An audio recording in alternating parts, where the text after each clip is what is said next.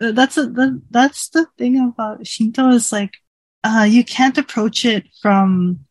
So I'm here and I need to understand that. Like, you need to go there and like start from the roots up.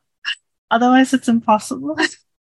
And like, kami is one of those words because it's well, according to my knowledge and research from other scholars in Japan, that word is like super, super, super old. It predates the Japanese language, probably like 10,000 years or longer. Imagine yourself under a starry sky, around the warm glow of a sacred fire, where speakers gather to share their wisdom and insights. Creating a sacred space where all are welcome to warm their hands, here are your hosts, Caitlin Stormbreaker, Sarenth Odinson, and Jim Two Snakes, discuss spirituality, mythology, animism, and culture around a virtual sacred fire. Welcome. Welcome. Welcome. Welcome. Welcome. Welcome. Welcome. Won't you join us around Grandfather Fire? Hail to the Vatir of water, the Vaten Vater. Hail to the spirits of the oceans. Hail to the fish and the plankton. Hail to the whales. Hail to all the beautiful creatures, the cephalopods, the crustaceans who live in the depths. Hail to all the blessed ones of the lakes and the streams and the creeks. Hail to the bloodlines of the Earth Mother. Hail to the stretching, ranging waters that quench our thirst and that bring us into community with each other. Hail to the ocean gods. Hail to the ancestors of the waters. Hail, holy ones, blessed ones, you who runs in our mouths, you who runs in our veins, you who connects us over such great distances. In the great hydrologic cycle, we are all connected. We are all family. Thank you, blessed ones, for being with us. May we treat you gently. May we honor you well. To teach us how to live gently with you. Blessed spirits of the waters. Thank you for your ever-present connections. Astuhal. And welcome everybody to another episode of Around Grandfather Fire. You're listening to episode number 112. I am your host, Jim Two Snakes, joined as always by my good friends and co-hosts, Sarah Thunson and Caitlin Stormbreaker. And how are you both doing tonight? I survived hell. Yay! For our listeners outside of Michigan, there's a very, very small town in the lower middle portion of Michigan towards the thumb area called Hell, Michigan. We had never been there, so we decided to go on a little day trip, and it was really fun. There's a nice little saloon there and an ice cream shop and a mini putt-putt and a place where you can take a lock and write you and your partner's name on it and lock it up and then throw the key in the river as like a symbol of like your undying love for each other. Although I did make the joke of like, so we're basically locked together on the fence. And he was like, yeah, well, you know, that's also true. But yeah, it was nice. Fun though.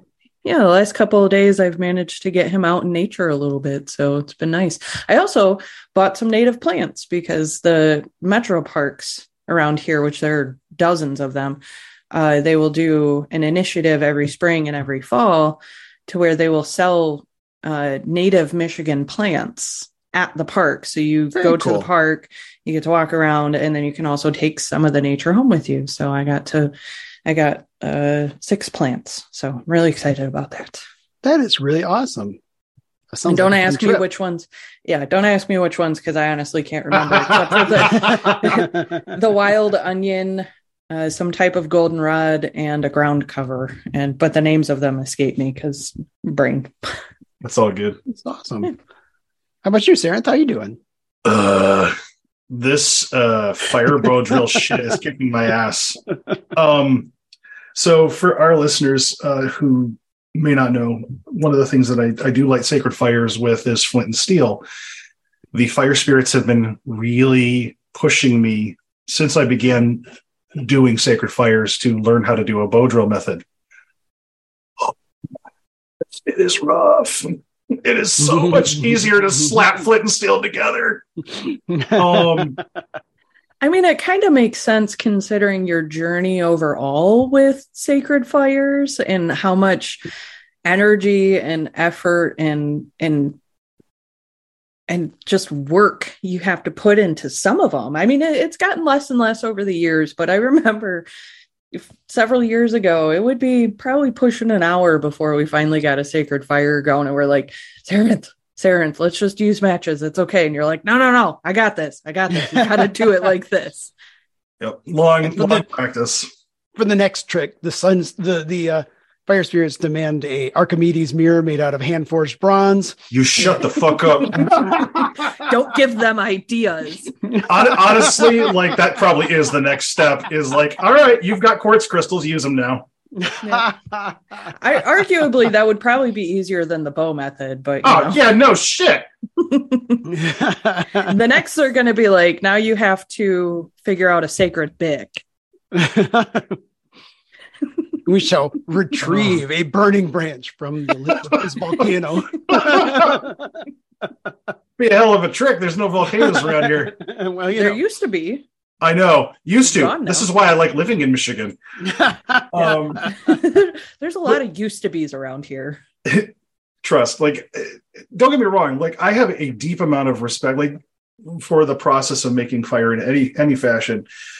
But it really kind of brings home just how Malthy's is the need fire. Like, this is a fire you don't make unless you're desperate and unless this has to get lit and unless you know what the sandhill you're doing, because this is, mind you, I literally just picked this up yesterday, so I'm really happy with my progress that I almost got a fire lit using this method today. I'm amazing progress, happy with it. But I have such deep respect for people who can do this regularly because it's work. So yeah, that's really what's been on my mind today, because I came home, had a lot of energy from work because I slept a lot yesterday, and then grilled for the first hour and a half that I was home, made breakfast, and actually just did dinner at the same time because screw it, I had energy. And so tried to make the sacred fire, tried 3 times, said, okay, hung it up, crashed out, woke up, said, okay, let's try this again. The 6th time today that I almost got it. The thing that really kind of confused me was the embers died inside of the tinder bundle. Like, I had the tinder bundle almost lit and then it just stopped. So I'm like, oh, okay, that's definitely a sign to quit. We'll try again tomorrow. That's been my day. How about you, Jim?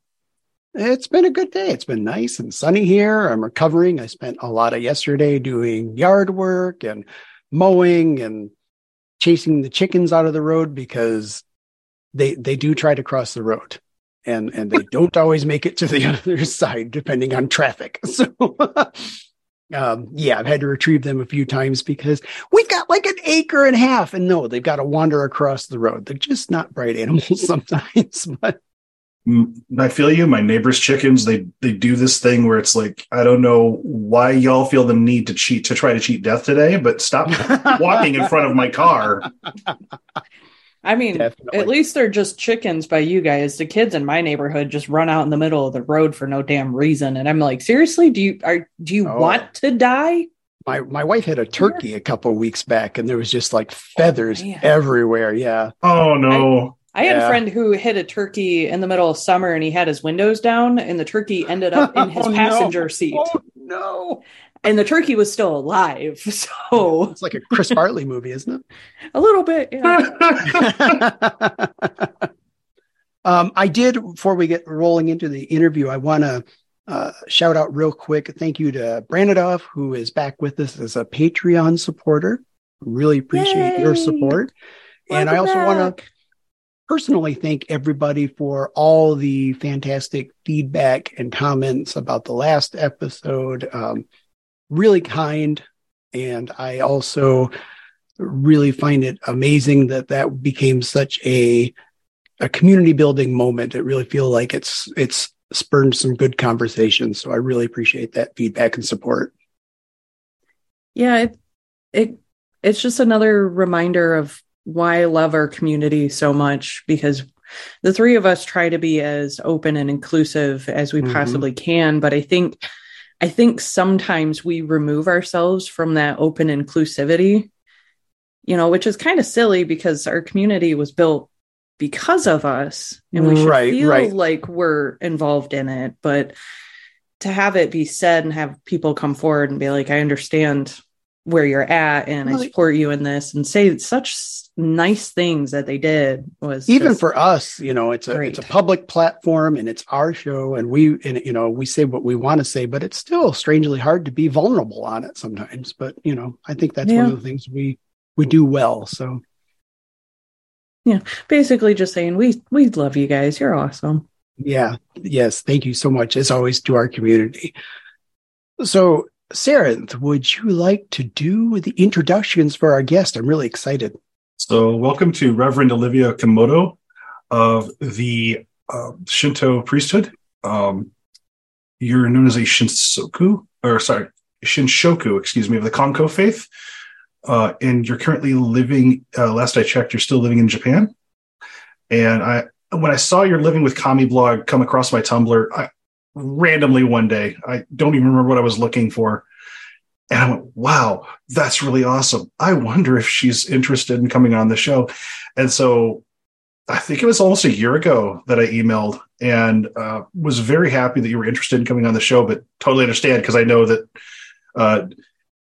life in general is busy, but you're specifically somebody that works at a shrine in Japan. So, and you serve what looks like a lot of hats. You're an associate priestess, a Torutsugi mediator, a faith teacher, and a Miko at the Kankokyo Yokosuka Shrine, which is a lot just from trying to say all that. And I apologize for butchering the language there. So I really appreciate you coming on the show and being willing to share your time and clearly your breadth of experience with us. Well, hello. It's nothing. I'm really honored that you invited me to be on the show. And I really feel appreciative that I was able to come on, but I was so nervous, so please bear with me. But yes, it's a lot of responsibilities, but they kind of flow together. So it's not so bad. They kind of balance each other out between the time. So I somehow I can manage, but it's a little bit difficult. But I'm really glad that you invited me, and I'm happy that you found my blog too. I feel like, wow, thank you. Absolutely. For folks that don't know, livingwithkami.com is the blog, and you can also find them on Tumblr. And just the amazing amount of information and resources that you have here. I couldn't even get through it all. Thank you so much. Absolutely. Would you mind talking a bit about the different things that you do, and if you'd be willing to talk about how you got started as working at the shrine and we're doing all these different things? First, so I'll start with how I started to work here. So basically, I used to live in Canada, in Toronto. That's my home country and my hometown. And in Toronto, there's a Konko shrine there. And I didn't know about it at all. I knew Shinto since I was a child, and I practiced at home, but I didn't know there was any related shrines or anything in Toronto or Canada even at the time. I had no idea. And I've been living here in Michigan and haven't made a chance to go there. Is it still there? Oh, yeah. Thank God. Yeah. Yeah, it's not so far. I mean, from Michigan to Toronto, it's a bit of a drive, but it's pretty close. Yeah, yeah. So, but yeah, so I didn't know at all, but just by chance, so back then, right now I'm 30, but back then I was 18, and I was coming home from school, like high school, on the bus, and I was just because usually I took the train. But today I was like, well, let me try taking the bus. I don't know. I felt like some kind of thing about it.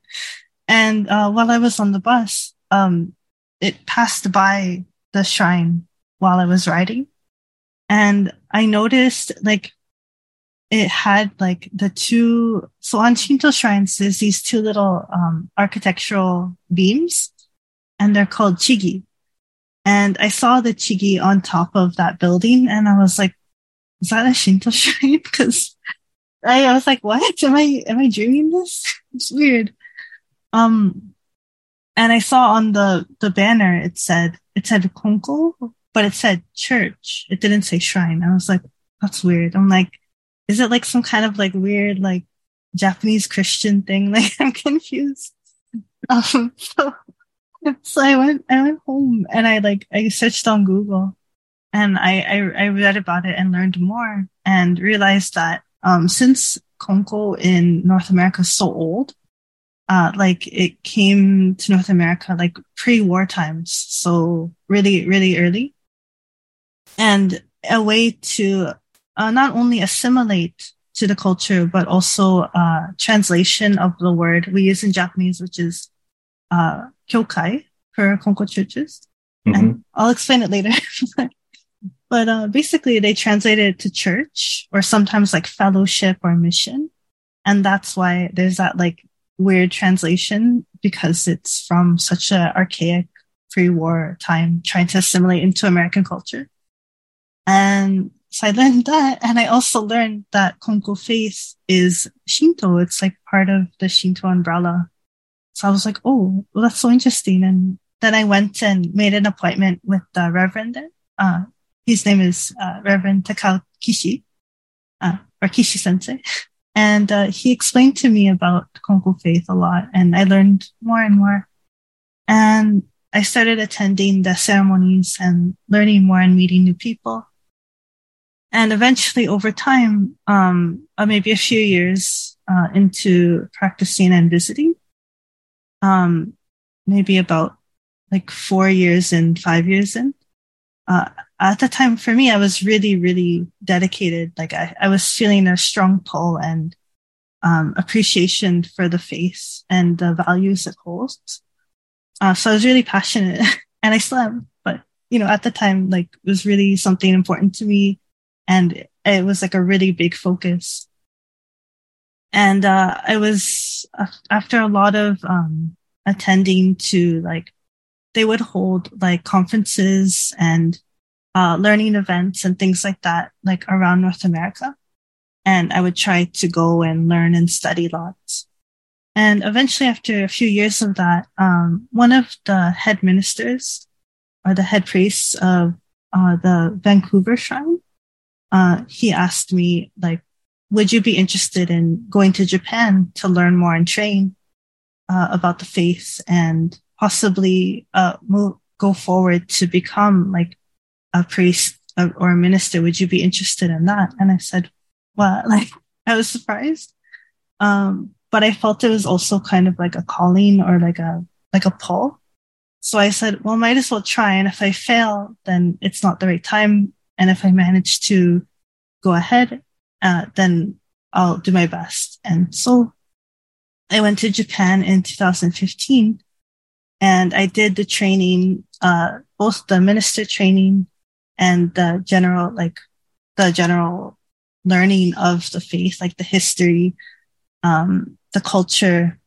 There's a lot of things involved because in Shinto, it's not just religion. It's like also you have to know like all the Japanese cultural background and nuance and history because they're intertwined together. So there's a lot of study, a lot of practice.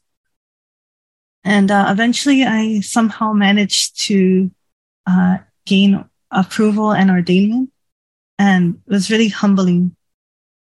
But but the thing is that in Shinto and especially in Konko faith, like ordainment and license doesn't mean you're done. It means you're just starting. So like even if I managed to get that approval, it's still like, okay, now you have this approval, but you start the journey of learning to become a good like priest and minister and how to help people. So it's not like you're done, but you just start.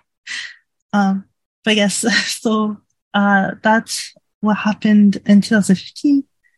And then in 2017, I want to say like a few years, I was serving the Toronto Shrine. And 2 years later, I was having more connections in Japan. And I was connecting with my partner. His name is Masufumi Kyoto. And so we were like connecting more.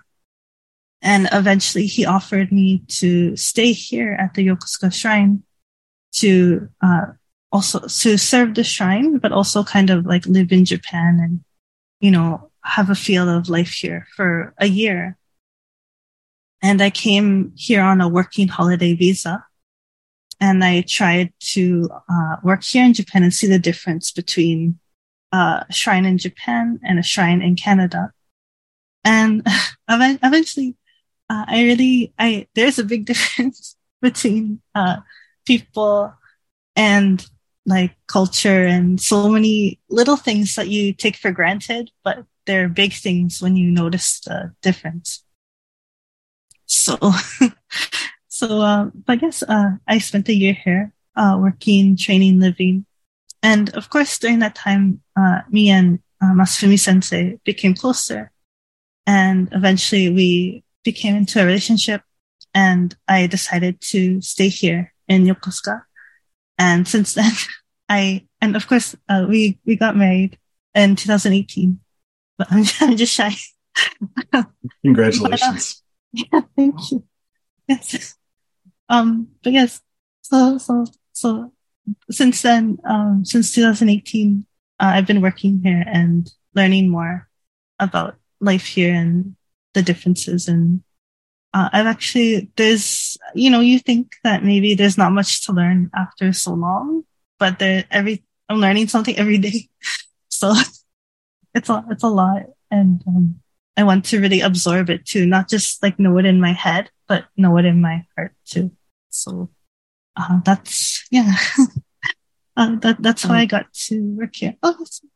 I have an interesting question because you started in Canada and you started studying this as a child and then found the temple and then eventually ended up in Japan, only to come back home and then go back.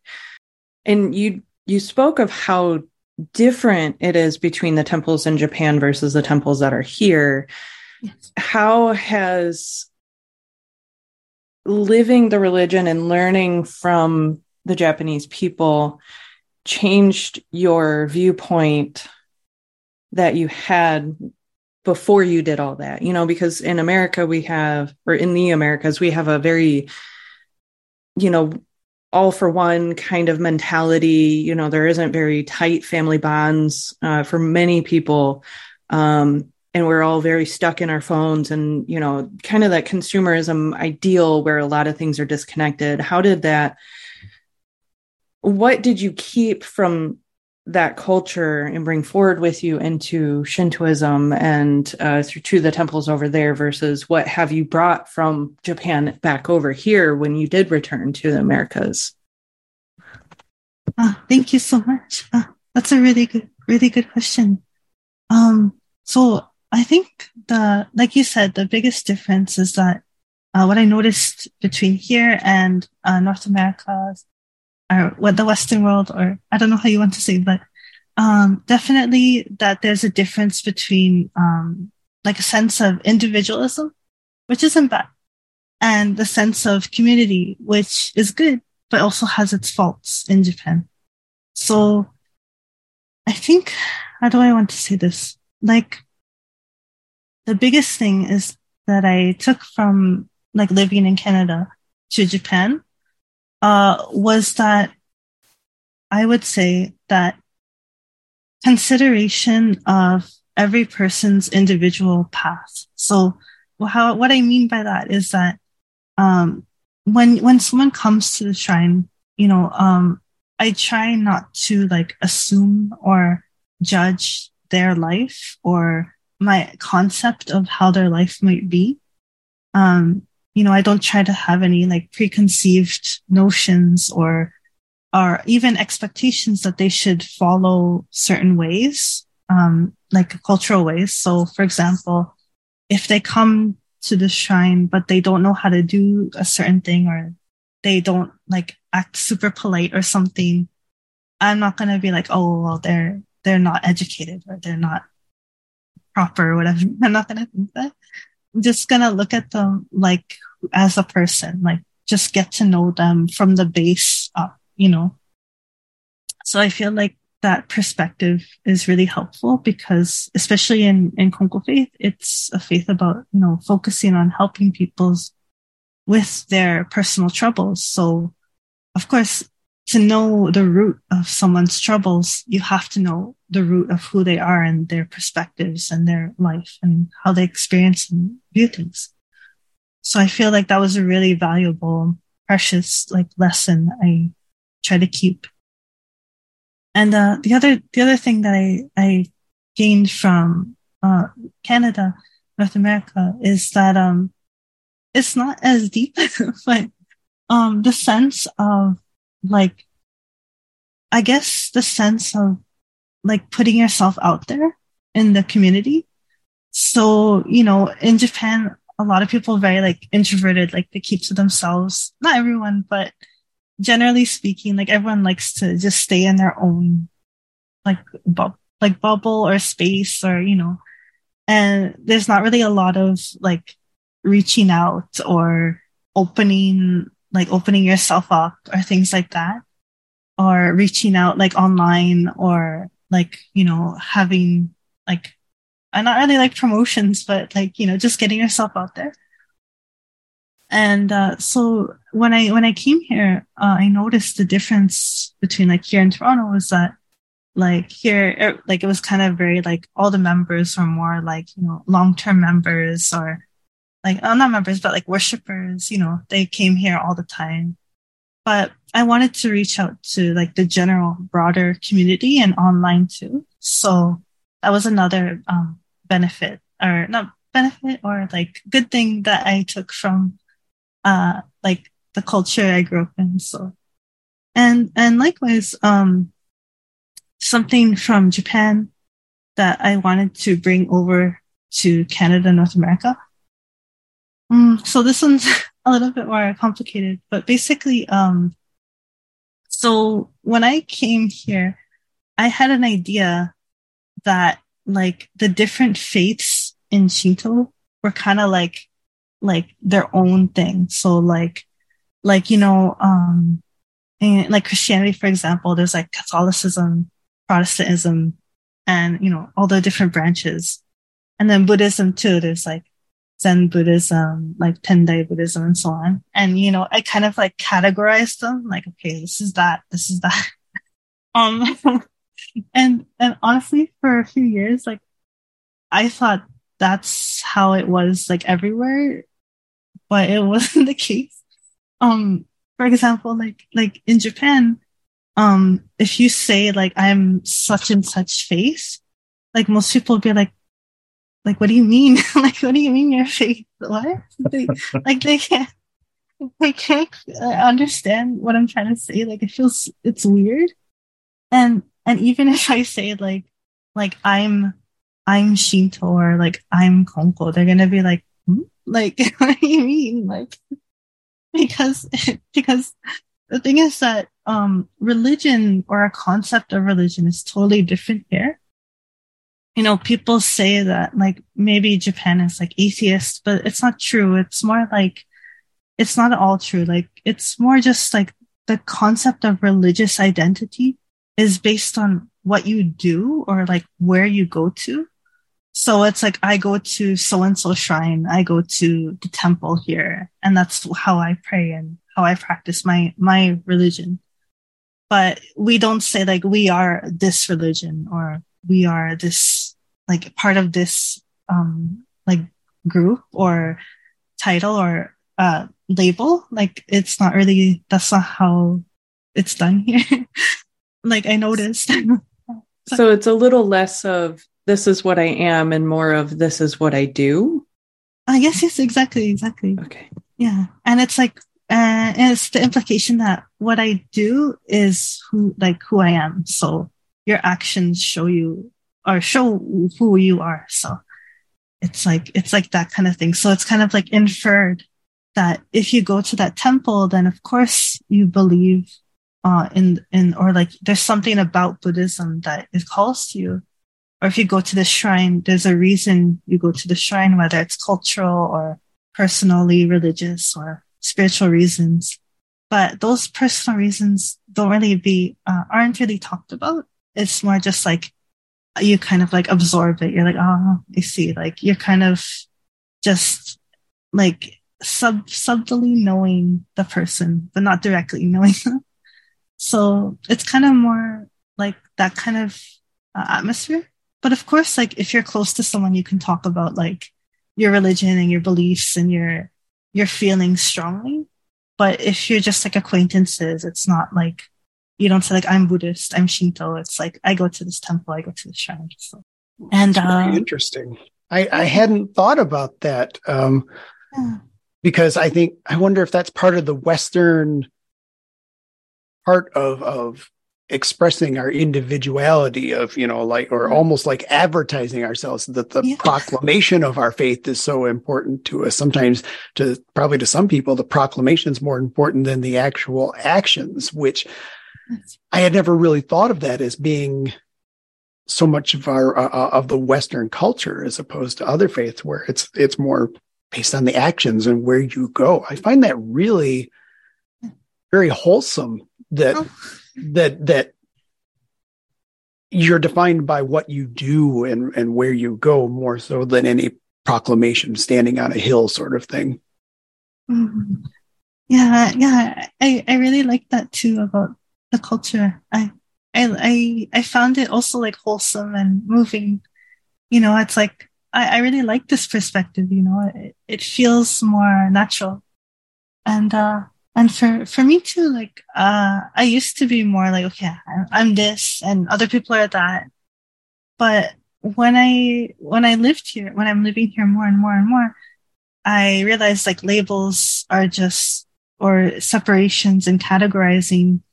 And maybe it's good for other religions or other situations, but for Shinto, is really shouldn't do it at all because it makes things really confusing and really complicated, and it takes it out of context so much. And I had to correct my own mistakes too, because I used to write about my experience in that categorizing way. But nowadays I'm trying to move away from that and change that view and be like, here in Japan, it's not like that. And so I want to bring that feeling back to North America, back to Canada, because I feel there it's very like way more like this is like our shrine and this is their shrine and like this is our kami, that's their kami. And I'm like, no, it's not. It shouldn't be like that, It's more connected than we realize. And especially in Japan, like no one ever thinks that way. Like especially because like priests from like for example, like priests from like a Hachimen shrine can serve at like a Inari shrine. And like even like I know like there's some Konko shrines that help serve the local like Ebisu shrines and so on. So it's like just all more interconnected. So I really want to like teach that and show that way, like back across the pond, so to speak, because I feel that way is really good when, as a way to form community for an already small community overseas. So rather than yeah, yeah. Rather than trying to break us up more, I want to make people feel more connected, and not feel like, oh, we're different, things like that, because it's really not the case. So, yeah, I hope I explained that well. But yes. Yeah. So, one of the things that I found really interesting when I was taking courses on religion back in college, one of the things that was really vexing for a lot of folks trying to explain Shinto is trying to explain what in the hell the kami are, because it's a word that can be a stand-in for gods, for spirits, for energy, it's so funny because so many people are like kind of throwing their hands up going, it's untranslatable. I had a professor who was trying to explain it to the class, and it was really fun because it's this word that kind of almost evades a single definition, which I found really funny. Yes, exactly. Exactly.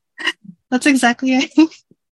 Honestly, it's that's the thing about Shinto is like, you can't approach it from, so I'm here and I need to understand that. Like, you need to go there and like start from the roots up. Otherwise it's impossible. And like, kami is one of those words because it's, well, according to my knowledge and research, from other scholars in Japan, that word is like super, super, super old. It predates the Japanese language, probably like 10,000 years or longer older. It's a very old word. And, and as far as I know, even Japanese scholars since like ancient times try to define what kami is, and even they don't really know exactly. And they try to define it like with influence from like Taoism or influence from Buddhism, but eventually like you can't really like define exactly. But the closest sense that everyone seems to agree on is that kami is not a thing, but it's a feeling. So, like when you feel something really special, like whether it's like a waterfall or like even in like another person or like an experience you're feeling, people will say like a kami-sama's here, that's kami-sama. Or like it's like something that makes you feel like awe or special or like gives you chills or some kind of strange, intense feeling, or it gives you a sense of wonder or evokes emotion in you in a strong way. That would be kami. But that's like the core. That's like the seed of what kami means. But of course, like with the introduction of other religions and now like cross-cultural definitions and understandings, of course, like kami can mean like the gods, the deities, spirits, ancestors, like everything in that group. So it's like it has like a core meaning and then like branches that can mean all the other things. So, but I think God or deity is the closest one. Mm-hmm. Yeah, simply because it's the closest word we have, at least in English, to define a great existence that is connected to like our lives and nature, and kind of like is the existence we rely on to support us in our lives. So, well, not everyone, but like the concept of like people praying or relying on or needing help from a force that's greater than us. So I think it's the closest translation. So yeah. I was gonna say I like that a lot. I'm sorry, I didn't mean to interrupt. No. I like that a lot. It reminds me there's a similarity there between the experience at the temples themselves like the temples aren't to be defined, they're to be experienced. Kami's the same way. It's not to be defined, it's to be experienced. At least the way you're explaining it, that's how it seems to me. Yes, exactly. That's exactly right. Yeah. That is the way to learn, like, to know the concept of Kami, and to know Shinto itself is to live it, to practice it, to experience it.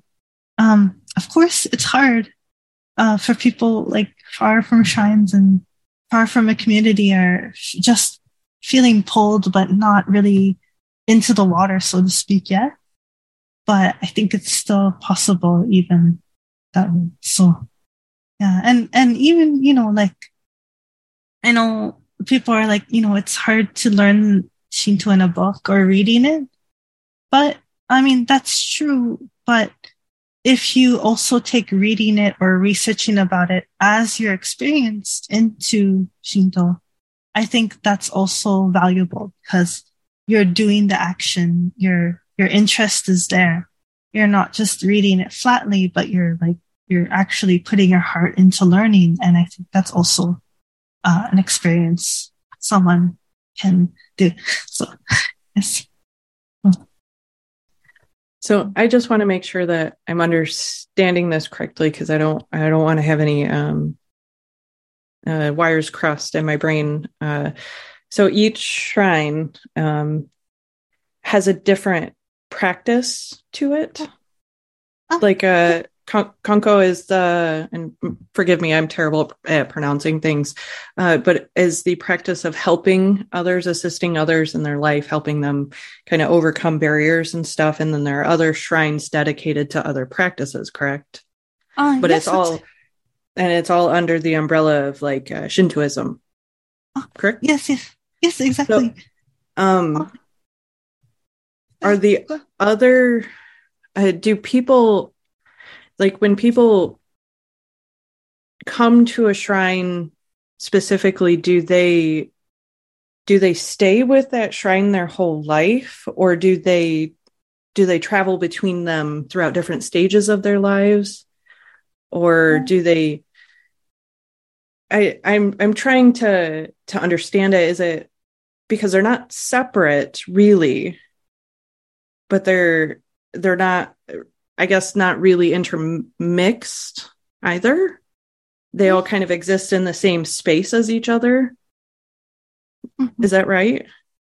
Yes. Okay. So yes, that's a good, yeah. So it's really good understanding, and I'll add some more, like an image, so you can kind of get the image more. Yes. So basically, like every shrine. So there's like 3 layers to this. It's very complicated. So every shrine has their own ways of doing something, or decorating the altar, or setting things up. So per shrine basis, no 2 shrines are exactly alike.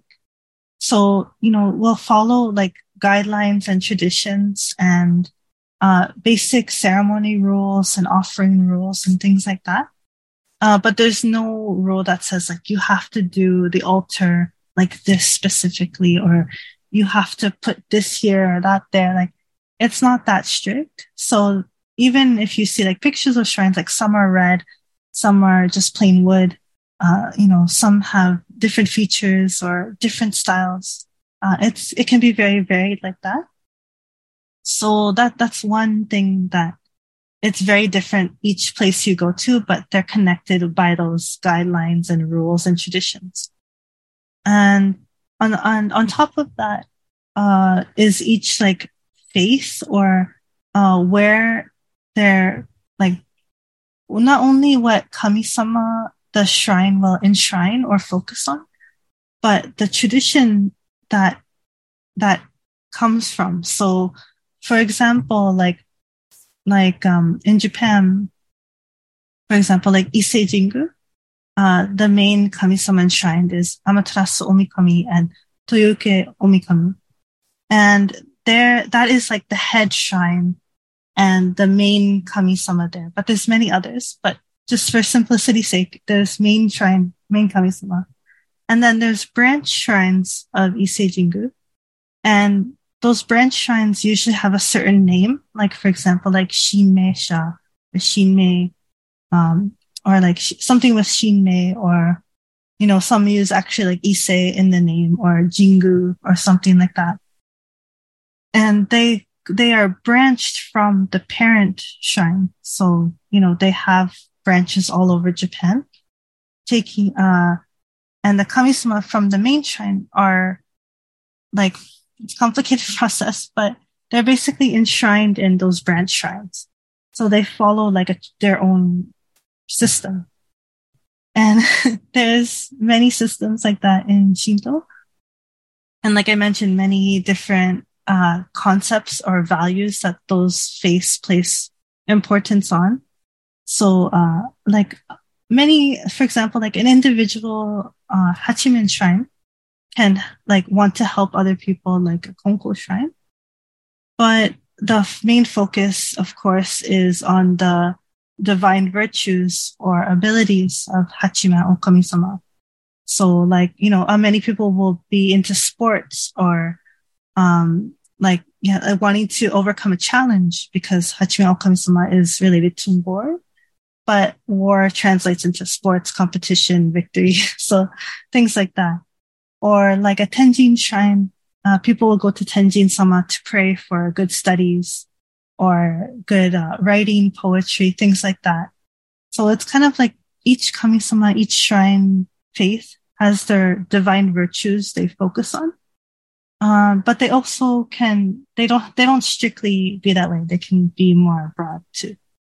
And to answer your question about like, do people go to other faiths and shrines? Yes. So like, no one is restricted. Like, there's no conversion. There's no like kind of like baptism system. There's nothing like that. So like, even for me, like I can go to any shrine I want to, pray anywhere I want to. And, that's actually encouraged to do so, to show respect to all the kami-sama, not just like you shouldn't be exclusive, but you should be respectful to all. So it's actually good practice to be that way. But, of course, you can also focus too. It's not bad. And for most people in Japan, most people will just pray to their local neighborhood shrine.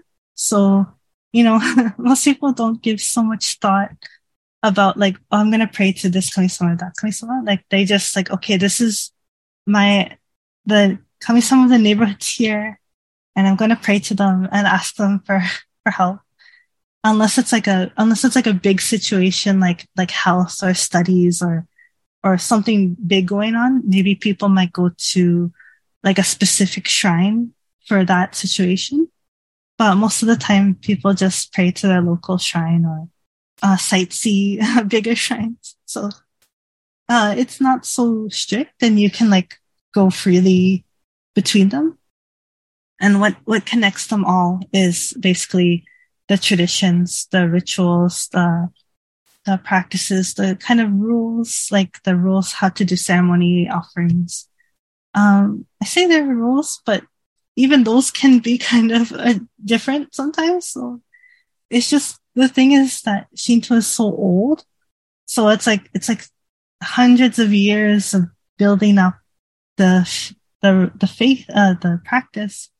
So there's a lot of variation. Actually, my partner compared it to sushi. Like, there's no like one true sushi. There's variations. I like that. Yeah. That's awesome. Yeah. I like it. I liked it too. There's like, you can't say like, okay, the real sushi is like salmon on rice. Like no one says that. It's just, but the food is sushi because of the basics, like it's fish and rice and the vinegared rice and how to make it, so that's kind of the same with Shinto, there's the basics that makes it Shinto, but You don't have to like do the like it's only this. It's not that way. So yeah. I'm listening to all this and I'm thinking, I'm just struck by how similar this is to polytheism and animism as I've seen it practiced in our communities, where there are some people who will dedicate themselves entirely to the worship of one God. And then there's some folks who will like worship an entire group of them. And then they'll do, I'll take this God from this pantheon or culture group. Yeah. And their altars are freely mixed, but they'll still have some basic orthopraxies, like, I don't leave rotten food on the shrine, that kind of thing. But it's like really basic rules of conduct. It's not like I must absolutely always and forever believe X, Y, or Z about this God or have this relationship with them. So much of what I'm hearing is that Shinto is adaptable while having, like you said with sushi, gods, now I want sushi. That the basics are relatively easy to pick up, and the depth of practice is where you take it. Yes, exactly. And I'm glad it's like that. When you said that, you made me realize, and I want to say that Shinto, it's not only exclusive to Japanese gods, so to speak. So Shinto is just the way of living to respect and honor the kami, like around us. And that includes foreign, like quote unquote foreign kami. So there's actually, I know that there's a shrine, up in Hokkaido at a ski resort, and they enshrine like Scothy and everything. But that's amazing. Yeah. Uller and Scothy. Yeah. Oh God! Now I got to make a trip. Yeah. That is so cool. Yeah, I was so shocked. I was like, whoa, like I didn't know this. Yeah. And it's because skiing is not it's not a Japanese sport or tradition. So the person who made the ski resort, they were like, well, which kami-sama should protect here? And they're like, well, we need the Norse gods, so they enshrine. And I love how practical that is. I really appreciate that. Yeah. Shinto is very, very practical, and well, we don't have a god for this thing, so let's just borrow from these over here because this kami already exists. So we'll just plunk her down here. And I was going to say, isn't Hachiman actually Hanuman? Oh yeah, in origin. Actually, well, or am I missing that? Oh no, yeah. So there's various interpretations of origins of kami-sama. Mm-hmm. And yes, that is one link between Hachiman no kami-sama and Hanuman and various other kami. Yeah. Oh, that is so cool. Yeah. So it's really interesting. And yes, even historically, there's for example, Benzai Ten-sama. She's like a kami-sama of, flowing in poetry and waters. She's literally just like Saraswati from Hinduism, just like her imported to Japan, but because she was imported so long, for 1,000 years, she became completely Japanese kami. So most Japanese people don't know she's actually a Hindu goddess, but she really just is her, directly. Oh, that's cool. Yeah. See, now I'm curious as to what it's going to look like up in Hokkaido in 1,000 years with, how would you construct the name for these gods in Japanese? I'm sorry. Oh, from like. Do you mean like a translation? Or? Yeah, like maybe Uller and Scathi, since they're the kami of that area. Oh, as far as I know, right now they just have like their names in like katakana, which is like Oh, that's cool. Yeah, like the direct translation. But maybe if it was like 1,000 years ago, they would try to so kami names are more like descriptors, so they're very descriptive. So maybe something like, like I don't know, but something with like winter or strength, or using these kind of aspects of her to describe Oh, that's her. really neat. Okay. Yeah. So that reminds me a lot. In Heathen, we have this concept called heti, which are poetic kennings. Oh, yes.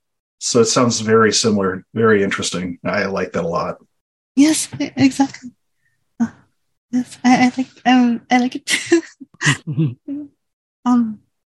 Yeah, I noticed that that when you research about um ancient cultures around the world who have their native gods, and they share the faith in them around the continent, like in Europe, for example, or South America as well, North America, and Africa too. I notice a lot of like the same roots of humanity, like how we feel close to these presences or forces. And when I research about like the old Roman ways, or the ways they worship the gods in Greece, or in Northern Europe, there's a lot of like similar or the same roots that we share, and the same, I don't want to say the same practice, because it's different because of the culture, but it's because it's like how we used to live with these divinities and presences. Like, for example, I remember reading that in I think it was Iceland, I want to say, but there would be like farmers, they would pray to like Thor and like Jesus at the same time. Yep. Because they're like, I don't know who's gonna give me a good crop, but help.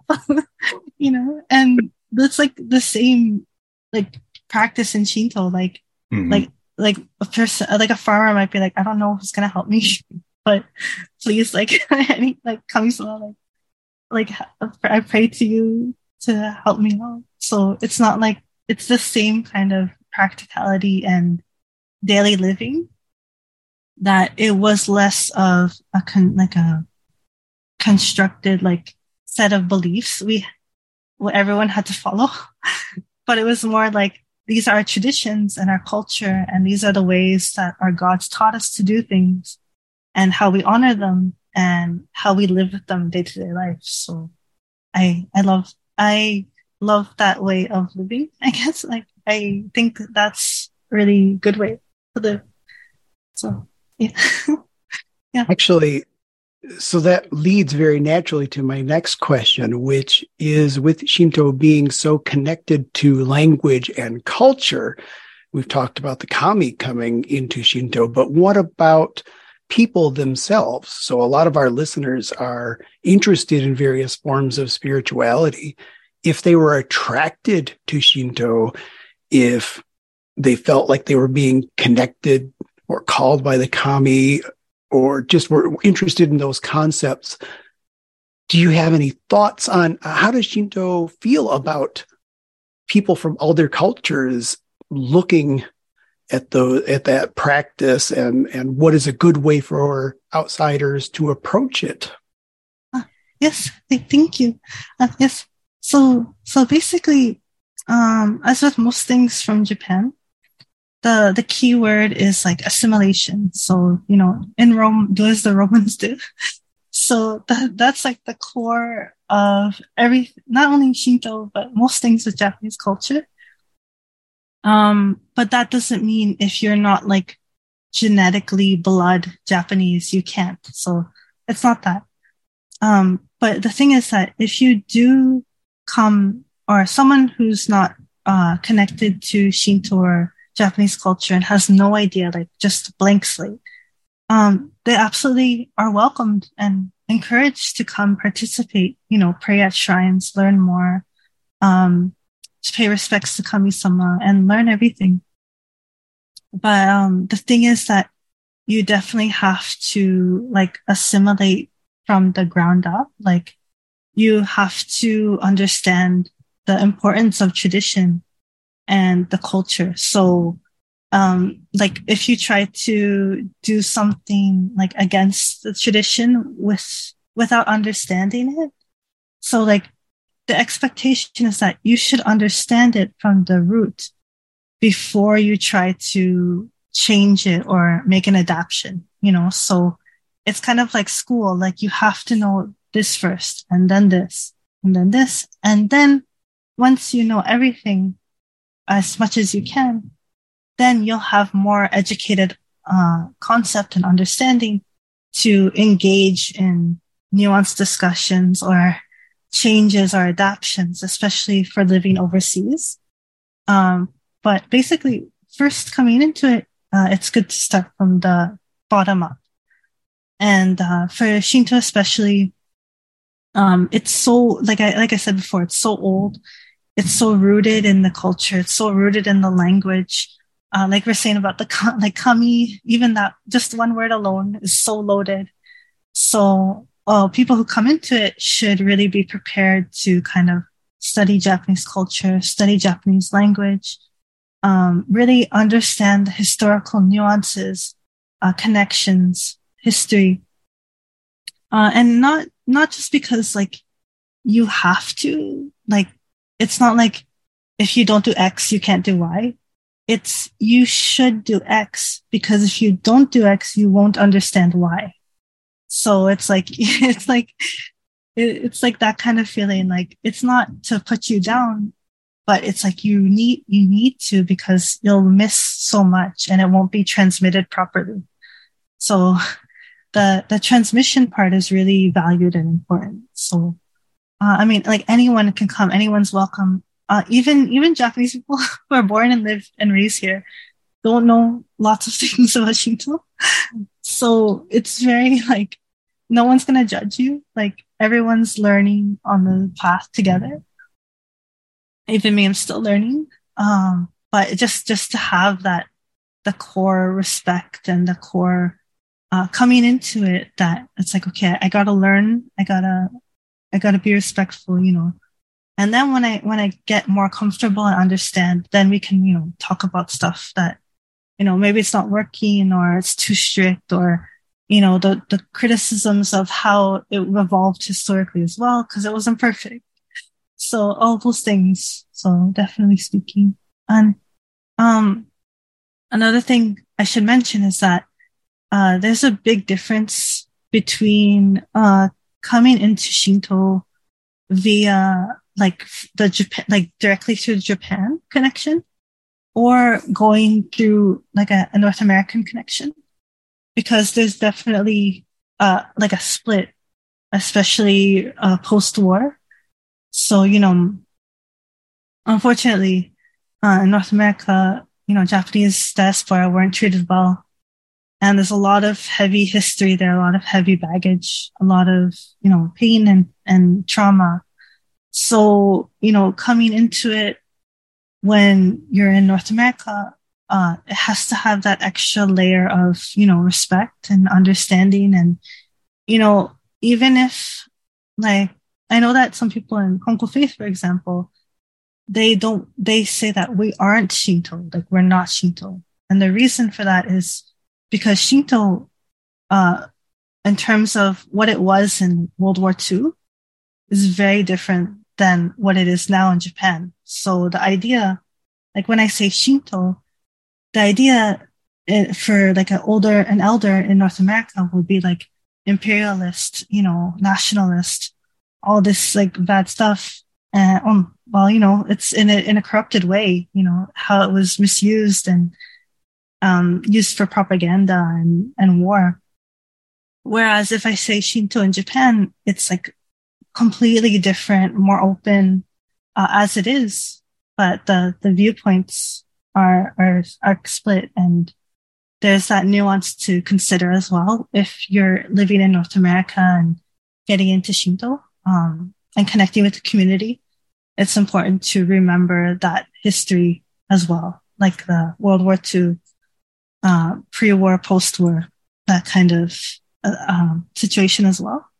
But nowadays it's better. Like it's more, getting back to the roots of what Shinto really is, away from the war image of nationalist, like Koka Shinto, like a state Shinto kind of thing, more away from that and more back into what it is in Japan, just worshiping and revering the kami with their day-to-day lives. So, yes.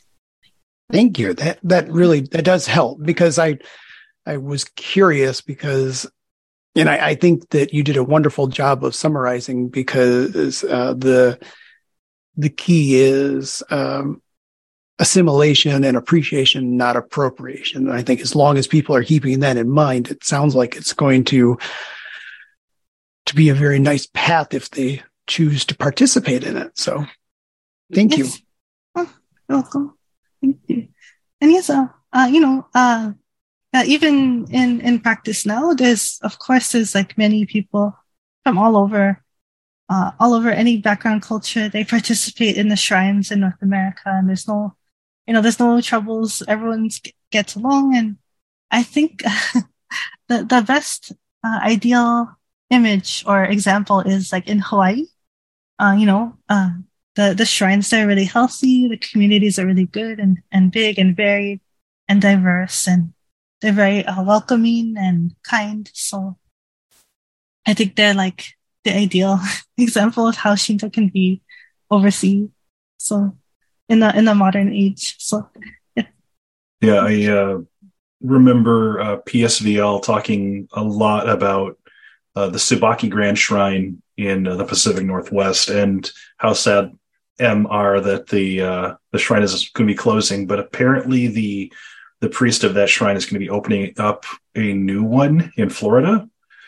So for folks who are in the area, that is something that you can look forward to. I don't know when they're opening that shrine, but that's something that I've been hearing about a lot. Possibly passing the Tsubaki Grand Shrine on to somebody else, but I'm not entirely sure. I'm not in that community, but it's just like, I'm really happy to hear that there's so many accessible places for people who are interested in Shinto, because Tsubaki Grand Shrine was the only one that I would hear about for the longest time. So it's really cool. And also just looking at livingwithkami.com, there's a ton of shrines here in North America, but also around the world. So that's really cool. Thank you so much. Yes. You reminded me that that is why I wanted to make my blog, because I was shocked that, like I said, I was shocked that there was anything in Toronto. And also for me too, like for the longest time I only knew about Tsubaki in Washington. Like I didn't know there was a whole thing happening. So, and I didn't know about like the shrines in Hawaii. Like they felt more like their own kind of community there, and I was like, "What is this?" So that's why when I got into the community more and became more involved, I was like, other people should know this. Like other people should get involved. Like they shouldn't be like me, where I'm like Googling crazy. Like where's everything? I wanted to have it accessible. So, but yeah, and if I could say on Tsubaki in Washington, the news I know is that unfortunately they are closing on June 30 this year. But I heard from Reverend Barish that he is opening a new shrine in Florida, which I was like, where in Florida? But it's but it's close to like Orlando, like all the tourist places. So, and really close to the airport. So I mean, like if I visit, I feel like maybe it'll be okay. Like just go straight there and in that whole bubble, like, and then go back. So it'll be okay, maybe. But yes, and he said that would be in like the autumn. So like and maybe September. So I hope it'll be good. And I heard that he will bring all the altar items, the sacred items over. So it'll be like proper. Oh, like, wonderful. yeah. So I mean proper, but like, like traditional, all the original items from Washington will come there. He said. So I look forward to it. Yeah. That actually does make sense as a location because you'd be near the airport. I'm sure you'd have so many travelers through that might be interested, and I know it's a major travel hub. So yeah, that actually does seem like a pretty sound location, despite some of the lesser appealing things about Florida currently. Yes. Yes, exactly. I thought that conclusion too. I was like, oh well, it should be okay. Especially for a visit, just for visiting, and that area is safe, is good. I hope it'll be good. So you were talking earlier about how the temples in Japan are different than the temples that are here. Is there an initiative or something that people are interested in doing to kind of bring them closer to the temples that are in Japan? Because I know there is that divide, and we as Americans didn't treat Japanese Americans very well after the war. But is there interest in an attempt to kind of heal that rift that was created through the fear and the aggression that was displayed here?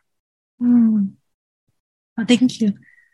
Yes, I personally feel that I can't speak for the various groups and the individuals, but I do see a lot of like international outreach for North America, but also the world, from shrines here in Japan.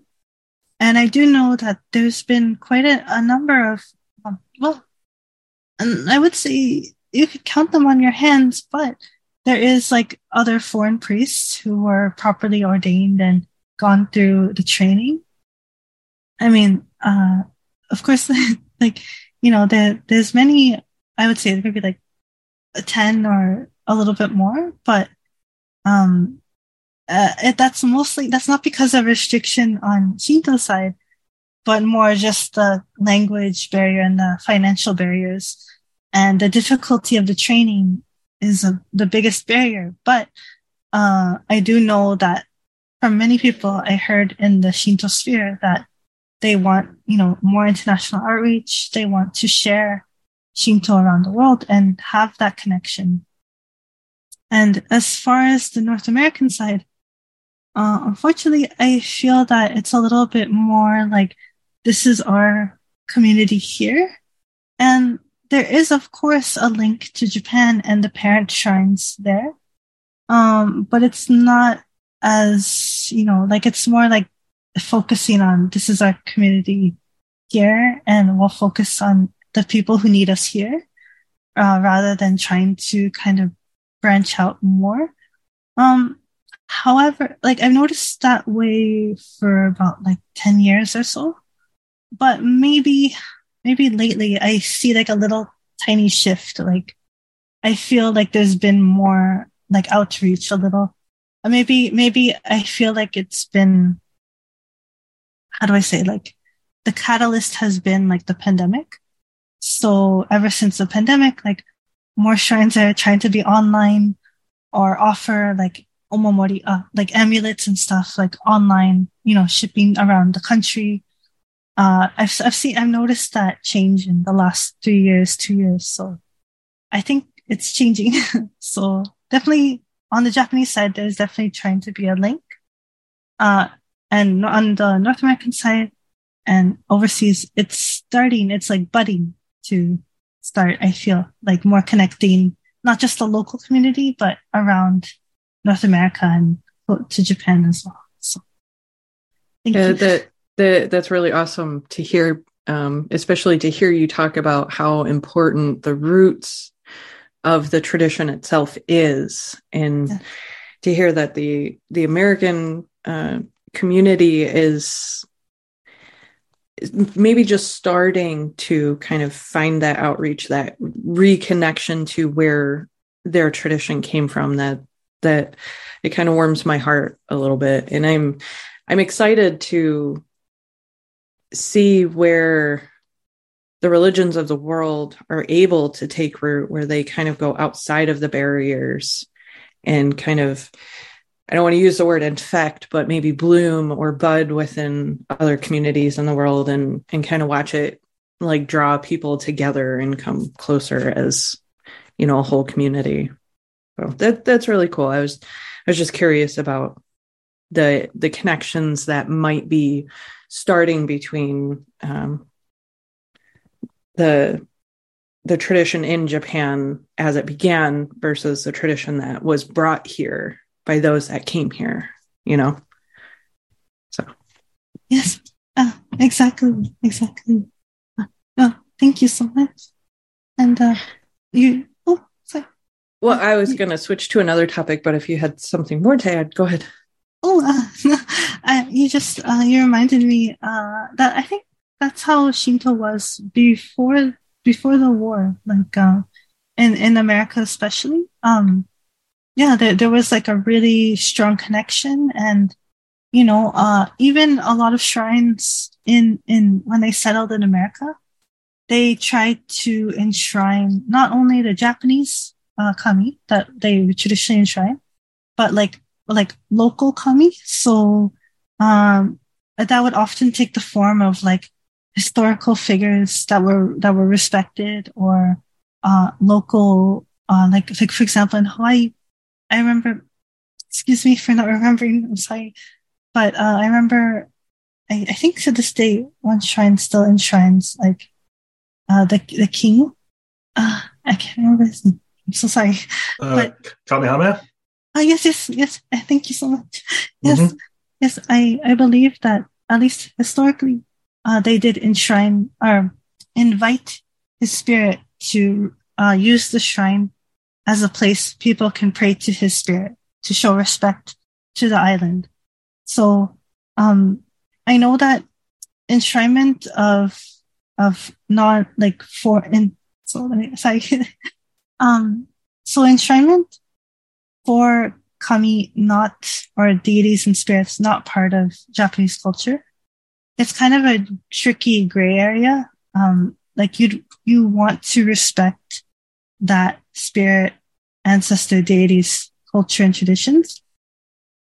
So the middle road is that if you do have a shrine and you want to dedicate it towards a deity or spirit where the cultural way of worship is different, the feeling is that you can just, you want them to say like, you can use this space to be revered at, but you don't have to be tied to it, if that makes sense. So that was kind of the feeling, or the way to pay respects. It's not like they didn't want to be like, okay, this is our space and this is our gods and it's just like just us. They wanted to bridge between the local community, what's important to the people in the local communities, what they want to show respect and a part of a connection. So that was kind of the concept. Now it's a little bit more gray and complicated and nuanced, but I think that heart behind it is still important in there. So thank you. It reminded me of that. I hope we can get back to that way too. So likewise.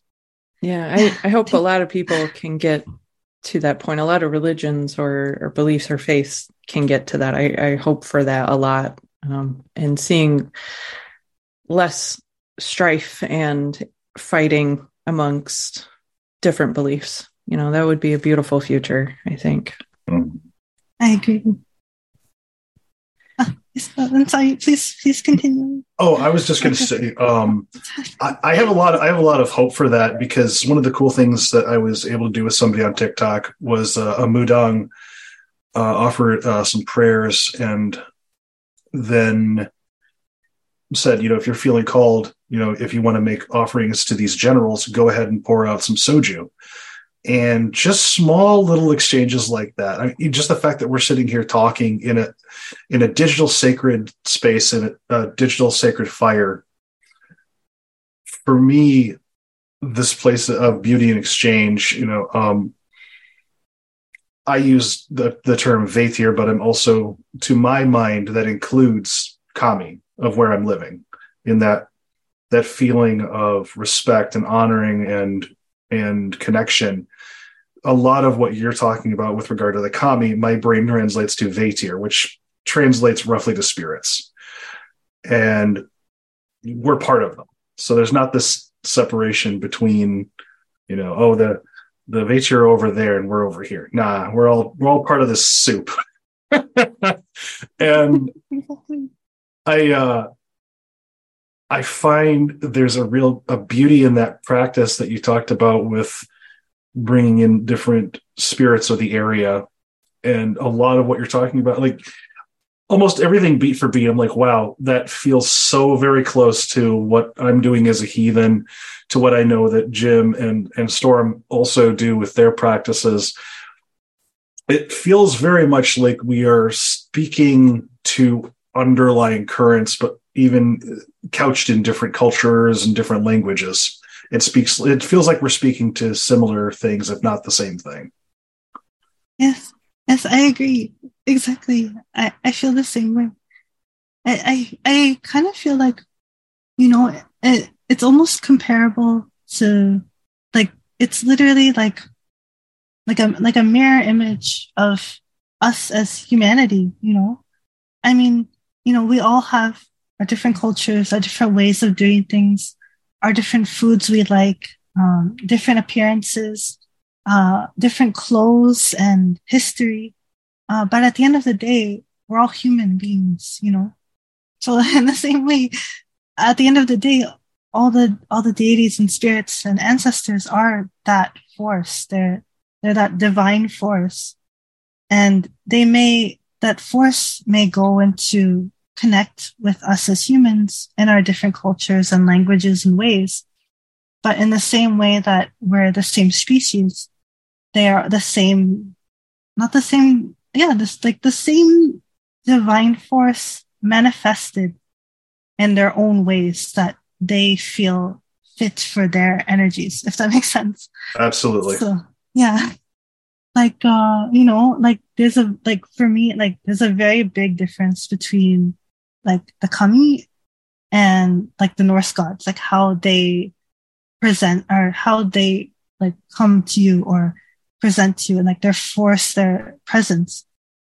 But they're both divinity, a powerful force, So I feel like the divine forces come through the cultures where they connect to more, they have a connection to more. But they still are these forces, and they have the root ways of how to, connect humans, guide us humans, the various ways, but the same power. I don't know. It's hard to describe the undescribable, because it's really a feeling. But I tried. But, yeah, I think you did a very good job trying to explain something that we don't have vocabulary for. We don't have the words to explain what we all know and feel out there and what we feel from the gods. But yes, I agree with you in the sense that all of the gods from all the different religions and cultures and traditions all come from the same cosmic goop that's up there, kind of like all of our DNAs are either similar or very similar. We all have red blood in our veins. We all have hearts that beat in our chest. We all need oxygen to breathe and live, and we need water to sustain our lives. They are all connected in that way. where they differ, like where we differ, is between our cultures, our landscapes, where we lay our head at night and where we make our meals and families and stuff like that. And that's that's a very cool way to think about, I think. I like. Thank you for that perspective. I like the statement that the spirits come through the culture or to the culture that they most relate to. And I think maybe that is kind of a key to a lot of things that we're seeing within various spiritual and religious spaces, is because the cultural appreciation and exchange because of the internet are faster and more robust than they have ever been. I mean, it wasn't so many years ago that in the United States and North America, you probably wouldn't have been able to find a sushi shop. And there was people that had never heard of pizza and things like that. And that exchange rate is now so fast and so strong that it makes sense to me that while I might not be part of your culture, I can now see more of it than I ever have. And that appreciation would lead to spirits being able to communicate with me easier as well. Yes, exactly. I feel the same way. Like, before maybe it was limited to just like your region or the people you met, but now we can meet people, like you said, like just instantly, like us right here, where we're like connecting from like crazy distances, but we can do it. I feel that's also like a sacred thing, I know that the internet has its bad sides. It has its good sides too. And I feel like at the core of it, it's a very precious and sacred tool because it's allowed us to be able to do that, allowed us to connect and allowed us to make the world more connected and see that we are different, but we also have the root connections. So, it's like respect the differences and appreciate them, but also understand our connections too. So it's both, it's not like, it's like we have to treasure every difference, and they're all very sacred and precious. And I feel like it would be sad if we lost those differences and uniqueness. But at the same time, we can't get lost in that and think we're inherently different. We're inherently connected, but we have to appreciate those differences too. So it's like that balance is really hard, but it's very important. So, it's like everything in nature, like there's going to be very different flowers, You can't just say like, I want all the flowers in the world to be sunflowers. That would suck. That would be terrible. But it's great that we have different species. But at the same time, we have to understand like they're all flowers. They all need sun. They all need water. They need wind, bugs, everything. So it's that balance we have to remember. Oh, yeah. I really appreciate the way you phrased that. I think that is very well put. Very well put. I am extremely grateful to whatever spirits directed you on the bus that day. I'm glad that they had that intervention and got you going down that path.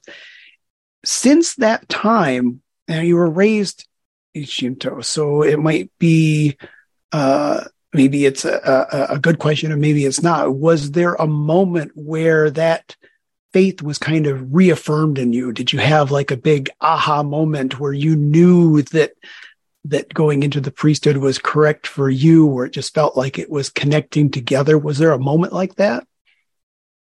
Yes, I would say so. I feel like, so thank you so much for asking. But yes, firstly, I'm also very thankful to the spirits that guided me, because I don't know where it'd be, to be honest. I don't know where it'd be.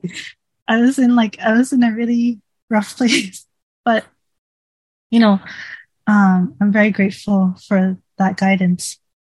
And I feel like how can I say this? I feel, okay. Oh my gosh, my head, like, just, you know, like, how do I say this? Um, Wait, could you say one more time? Because I got like lost in a weird place. Can you say one more time? Certainly. Yes, So thank you. obviously, I think the spirits led you to getting on the bus that day, and I'm really glad they did. After that, was there a moment where you just felt like reaffirmed, like you had that moment of awe or wonder, where you just kind of knew that it was you were on the right path? And if so, would you be willing to share that with us? Yes, thank you so much. Um, so yes, when I was a child and practicing Shinto, it was more like just a kind of curio. Like it was not really. I didn't actually. I would say, I didn't actually have like a sense of faith or belief really. I was actually going between like Shinto and Buddhism and Catholicism and like all over the place. Um, but I didn't really feel like any kind of like pull or real connection. I mean, I did, but it was outside of like a traditional path, if that makes sense. But when I did get called, at least I felt I got called, and I started practicing. I really felt not only when I started to learn about it, like on paper, like the way of like Shinto, um, but also just I kind of felt like it was the right way to go. Like it felt like everything that I was learning, reading, practicing felt aligned to how I experience the divine and spirituality. So, and of course, like we were saying, it's very similar to like the ancient religions and the ancient ways. So that was definitely a big part of it. But something in particular about Shinto, and especially like in the Kongo faith in particular, felt like this was like the thing I should do kind of thing. And um in terms of like after ordainment and after becoming like a priestess, I felt that even stronger. Like you said, like I didn't have any kind of like this is it moment or like a revelation. Um, in fact, there was many times I wanted to quit actually because of like like there's the divine path, but of course on the way to that journey there's people and other human beings, and you know and you get into conflict. Like I'm not perfect, and I have my biases I had to grow out of. I was young, I had like younger and I had like my ideas of how things should be done, and like conflicts and my sensitivities to my past, like all of that gets in there and mixes it up.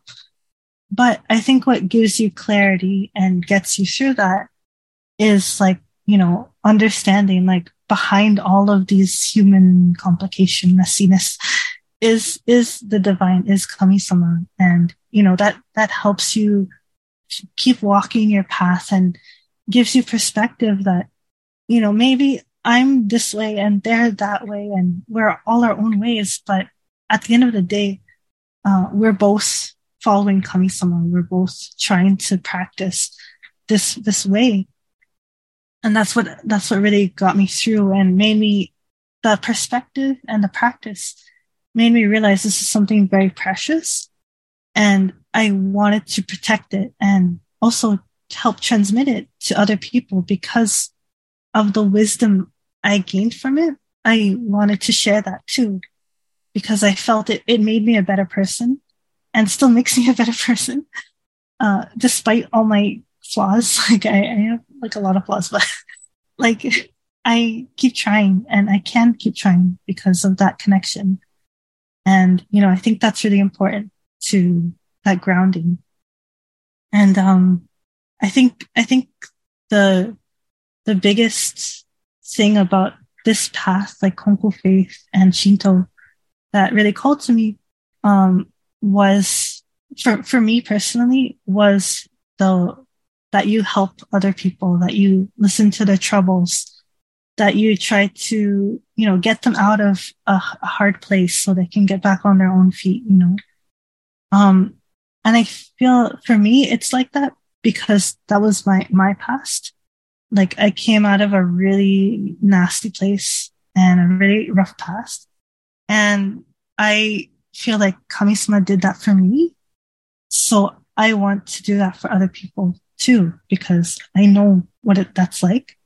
And so I feel like for me, that's why I ended up here for now, at least for now. Like, I don't know where life will take me, but this is like the path I'm on now. And I feel like that's why. And I feel like, yeah, that's for me personally, but I can imagine all sorts of other ways, like my personal, like ego ideas of where I should be or what I should do kind of is all like turned on its head to what is like important to me at the core to this path. So yeah. That is wonderful. Thank you so much for sharing that with us. And I think a lot of people who find themselves in a difficult position in life, like really just that dirty, gritty, grimy aspect that life can tend to have at some points. You have really two choices. You have two paths. You can stay in the muck, you can stay down there in the dirt and in the terribleness of your life, or you can reach out a hand and hope something's going to grab a hold of it and pull you up and out of it.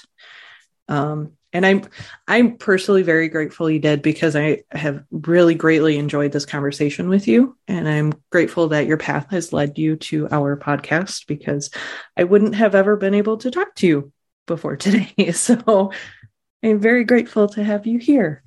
Thank you. Everything that you shared with us actually leads me into the question that I had from like a half an hour ago, but that's okay.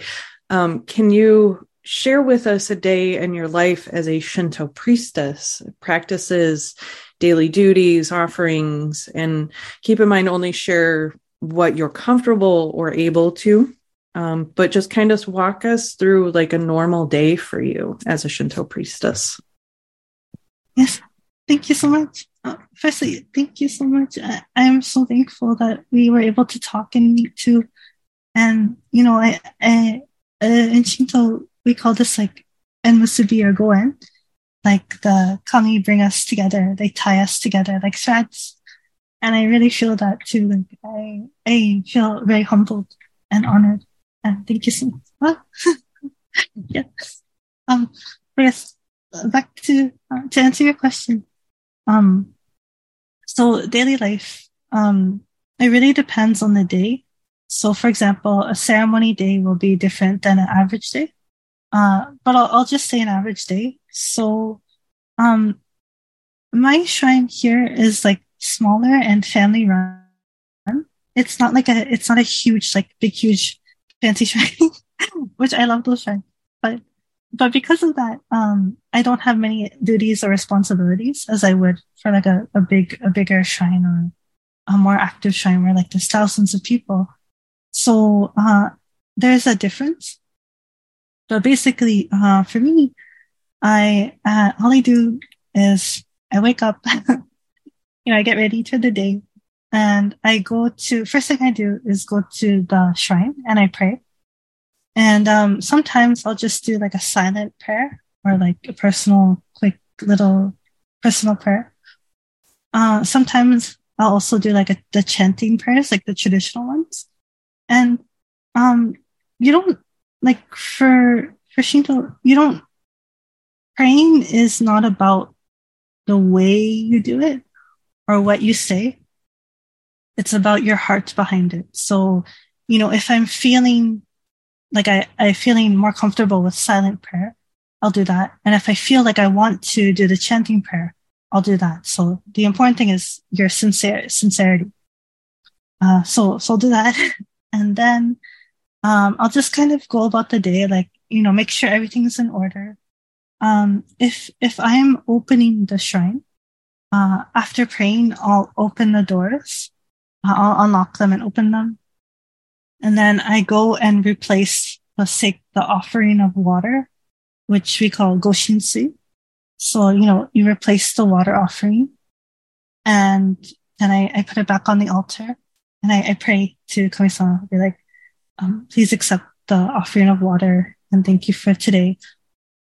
And I do the same at the ancestor altar we have. And after that, we have like a prayer book on this place in special to Kongo faith called the Okekkai, or the place where you do mediation with Kami-sama. It's like, I can explain later, but basically it's like a very special place where you listen to the person's prayers.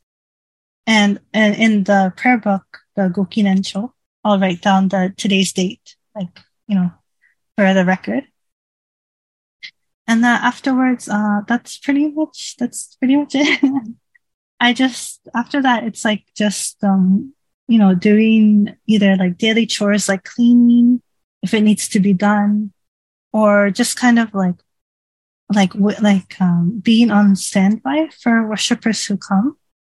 Or, for me personally, I go on my computer and I will like answer emails. People have questions, or, do work like that, like work online. Or sometimes I'll have, how do I say? Sometimes I'll have online toritsugi. Like, what that means is like, people will, ask to have like a call or a video chat or email or typing session, like a chat, like an instant messaging, where they talk about their problems or their prayers or things going on. And that honestly takes most of the day. So I'm usually doing that for my side. So, because I'm the only one, I'm the only one here who really does like the online side. So, the other members of the shrine and my partner here, they focus on the physical worshipers who come. So they take care of the worshipers who physically come, and I usually take care of the worshipers who like digitally come. So that takes up most of the day. That's so very nice to be able to share the work like that. Yes, I'm very thankful. That is. That's wonderful. Yeah. I don't know what I would do if I had to manage both. I would be worried. Yes, I would try. I probably wouldn't sleep, but I would try. So, yeah. But but basically, like for physical worshipers, like not much needs to be done just to do toritsugi for them or things like that. But if someone comes for like a big thing, like it's like an important thing, or something's going on, or they need like a ceremony, then I will have to go to the shrine and help. So it's that kind of situation. And so yeah, the day can vary. Like it can be like, you'll never know what will happen, like expect the unexpected. So, sometimes we've had people come here at like 2:00 in the morning, like just like really like in a really bad place, and they just need to come, and we have to open the shrine. We can't we don't say like you can't come, like they have to see like Kami-sama. So we let them in. But that's rare, of course, but it happens. So, you never know what a day will bring, but the day opens like that, and the day ends with the same way, just close the shrine door, lock everything, and then, close the altar lights and pray to Kami-sama at the end. Say like, thank you for a nice day, or thank you for the day. And that's about it. So, yeah. And it's the same on ceremony days, but the only difference is that, I take some extra time to, set up the offerings, like create the offerings, do deep cleaning. So by deep cleaning, I mean like we take down all the altar implements, like the tables, the trays, everything, and wipe them down one by one. Nothing is not cleaned, and do like a deep cleaning. And usually we'll do that the day before the ceremony, or 2 or 1 days before. We take everything out and then put it back. So those are the extra work. But otherwise, it's just mostly attending to the worshipers. So that's the biggest thing. And,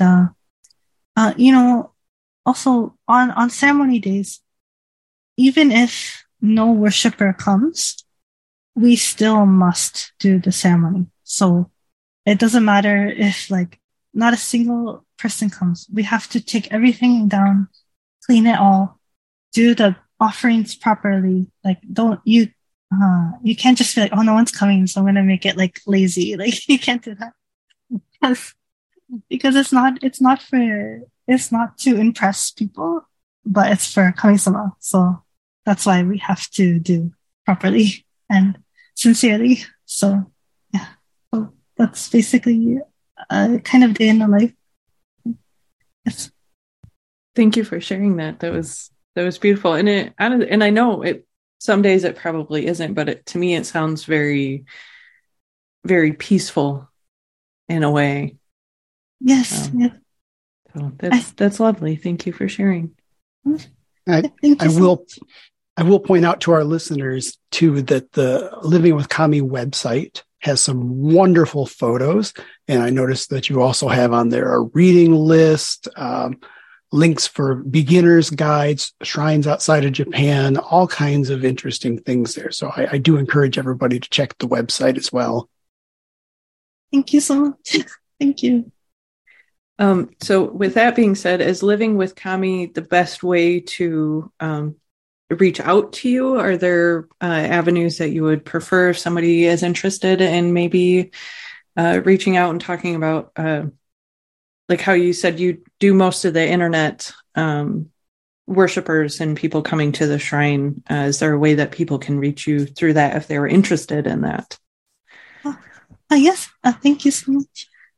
Basically, the best system that I feel works is definitely please contact me at my email first, which is the same livingwithkami@gmail.com. So it's very simple there. The reason I do that is because years ago I used to just have it you could message me or DM me on any social media I was on.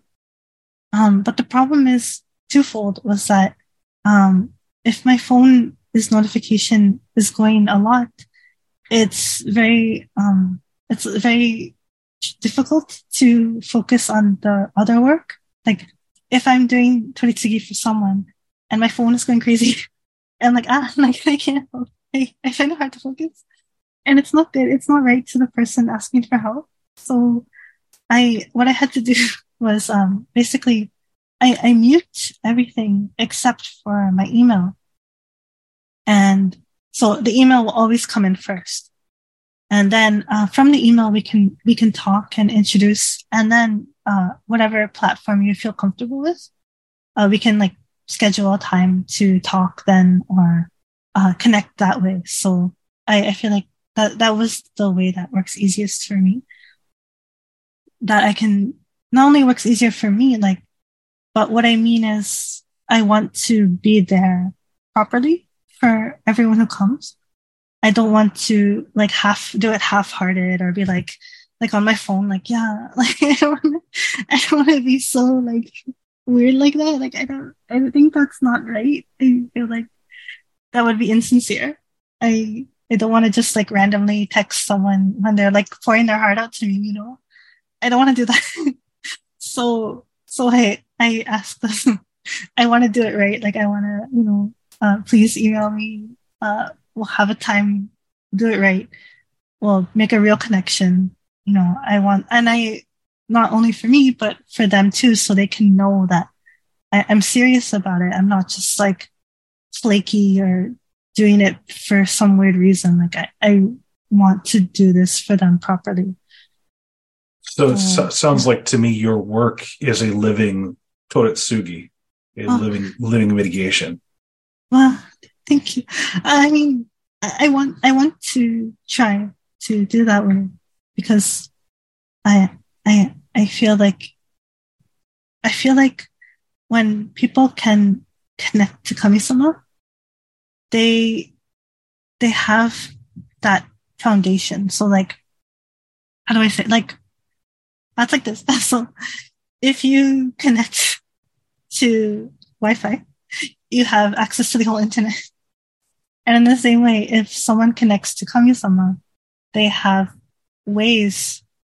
So whenever they're in trouble, even if they can't email me or they can't contact me, they have that connection with Kami-sama that they can turn to Kami-sama if something's going on, you know? So basically, like my role as Toritsugi mediator is kind of like a gym trainer. So like, you know, you go to the gym and you can do it by yourself. But if you have a trainer, then it makes it easier to get into the flow and what works for you. So that's kind of my duty is not to be like the only connection. Like you can only connect to Kami-sama through me. Like, no, that's not my job. My job is just to facilitate your own connection with divinity, with Kami-sama. So it's your path to walk, and I will help you so you don't, like, if you fall down or like you can get up, like you keep going, you know. But really, that's all I'm doing is just like being a facilitator between the person and their own connection. But I'm not like, no way, like never ever can you ever think as a Toritsugi mediator that you're like their savior or something, like quote unquote. Yeah, that's like, it can get messy that way and scary. And that's one of the screening for becoming a priestess, you know, like becoming a mediator. Because it's very easy for it to get to someone's head. Like, oh, I'm the one helping them. I'm the one making their life better. I'm me. It's not that.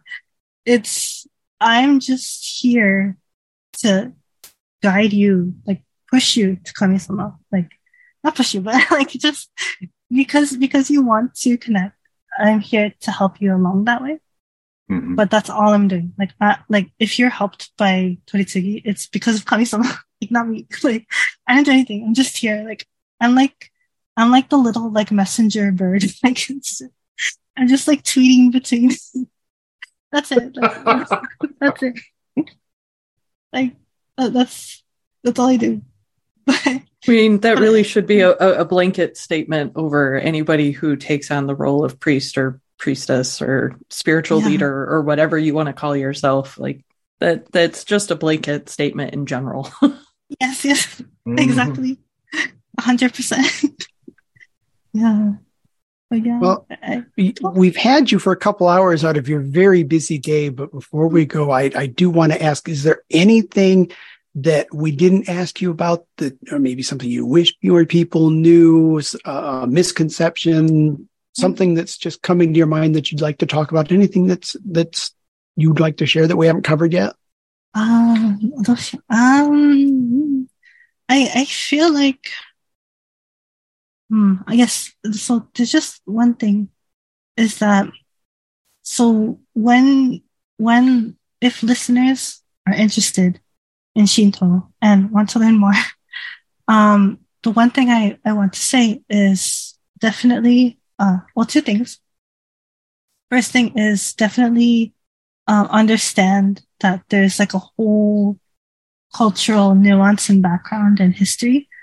So a lot of troubles that happen to people who come into Shinto is that they come in with their original background. So maybe it's Christian or Buddhist, and they apply what they know to Shinto in an effort to understand it. But unfortunately, that leads into many misunderstandings and misconceptions. So, for example, like the Kami-sama I worship, Tenchikan no Kami-sama, is kind of like a universal cosmic force and energy. But people who come from a Christian background tend to think of it like God, like G, like capital G God. And I'm like, no, it's completely different. So that kind of just to be aware, like when you enter or research or study, know that all of these things are rooted in their own background.